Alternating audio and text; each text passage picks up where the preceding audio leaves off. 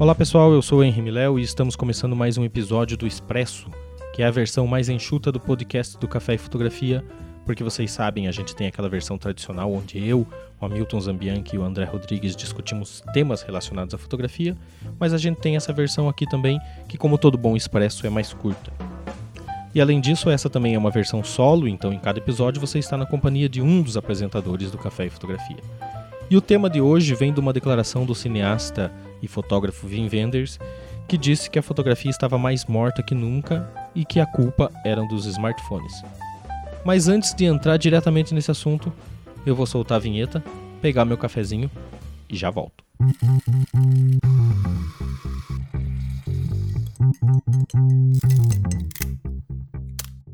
Então vamos lá. Esses dias eu estava lendo um artigo em um portal de fotografia em que o fotógrafo e cineasta Wim Wenders afirma que os smartphones tornaram a fotografia mais morta do que nunca.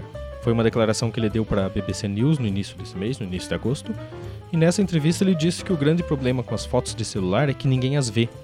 Que mesmo quem faz a foto, quem tirou aquela foto, não se atém muito a ela e que, definitivamente, não fazem impressões das fotografias.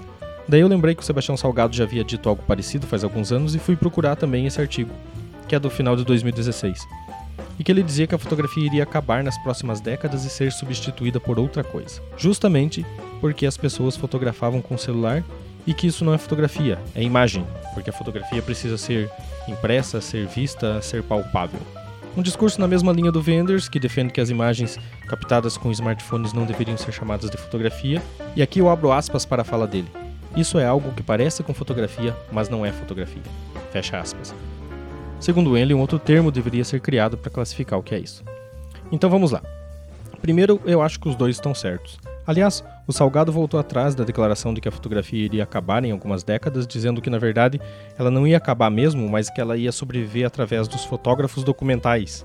Justamente porque, abre aspas para o Salgado, a fotografia é uma memória tangível. Fecha aspas, e obrigado Salgado pela pressão que você botou nas nossas costas.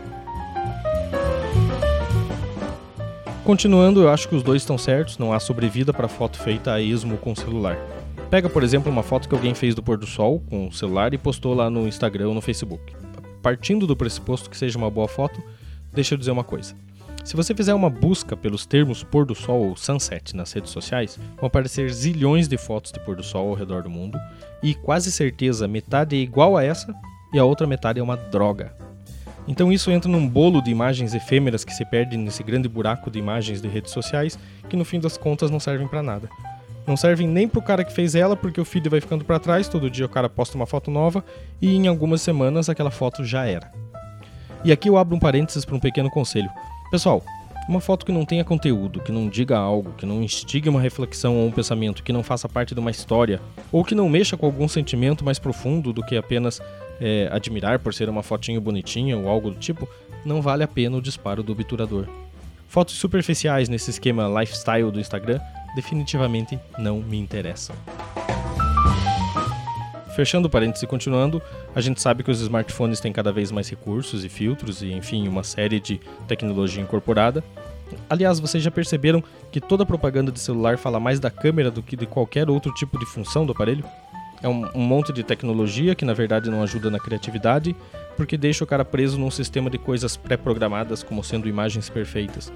Ou, resumindo, é aquela história de que para fotografar você só precisa apertar um botão, a personificação de aparelhos inteligentes e pessoas burras.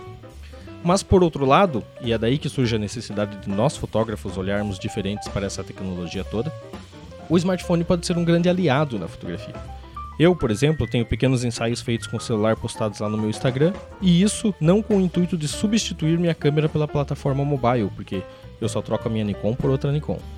Mas é na verdade para experimentar os recursos de aplicativos, fazer um grande exercício de técnica e linguagem, para quando for preciso usar esse tipo de dispositivo, eu saber exatamente o que ele pode oferecer e até onde eu posso ir. Até porque no fotojornalismo, às vezes, tudo que você não precisa é chamar atenção com um equipamento gigantesco. Mas esse é o diferencial de um fotógrafo operando o aparelho. A ideia principal mesmo é usar o telefone como um apêndice, um periférico do trabalho fotográfico. Veja bem, Eu hoje uso o celular, na grande maioria das vezes, para descarregar o material durante uma pauta, através de um cabo OTG ou uma conexão Wi-Fi, se a câmera tiver, fazer uma edição básica, inserir as legendas e as informações que são necessárias para as agências e também para enviar esse material para publicação. Então, resumindo e finalizando, eu acho mesmo que os smartphones mais atrapalham do que ajudam, mas isso se você pensar no universo da fotografia pelo viés da produção e consumo de boas imagens. De fotografia de verdade mesmo, e não esse pôr do sol, praia e prato e comida por aí. Mas eles podem ser muito úteis se você usar mais como um equipamento para agregar ao seu trabalho. É aquela velha história de pensar antes de apertar o botão. No final das contas, eles só atrapalham porque os fotógrafos profissionais também estão entrando nesse turbilhão de fotografia efêmera, que é algo que a gente deveria deixar, na verdade, só para aqueles muito, mas muito amadores. E é isso, eu fico por aqui. Curtam a página do Café e Fotografia no Facebook, é por lá que você entra em contato com a gente e fica sabendo das novidades e das ações que a gente faz através do Café e Fotografia, como workshops, palestras, consultorias e os encontros do café. Assine também aqui o podcast para não perder nenhum episódio, você pode escutar ele no seu agregador preferido, a gente está lá no Castbox, SoundCloud, iTunes, Google Podcast e também tem uma versão lá no nosso canal no YouTube. Até mais, tchau!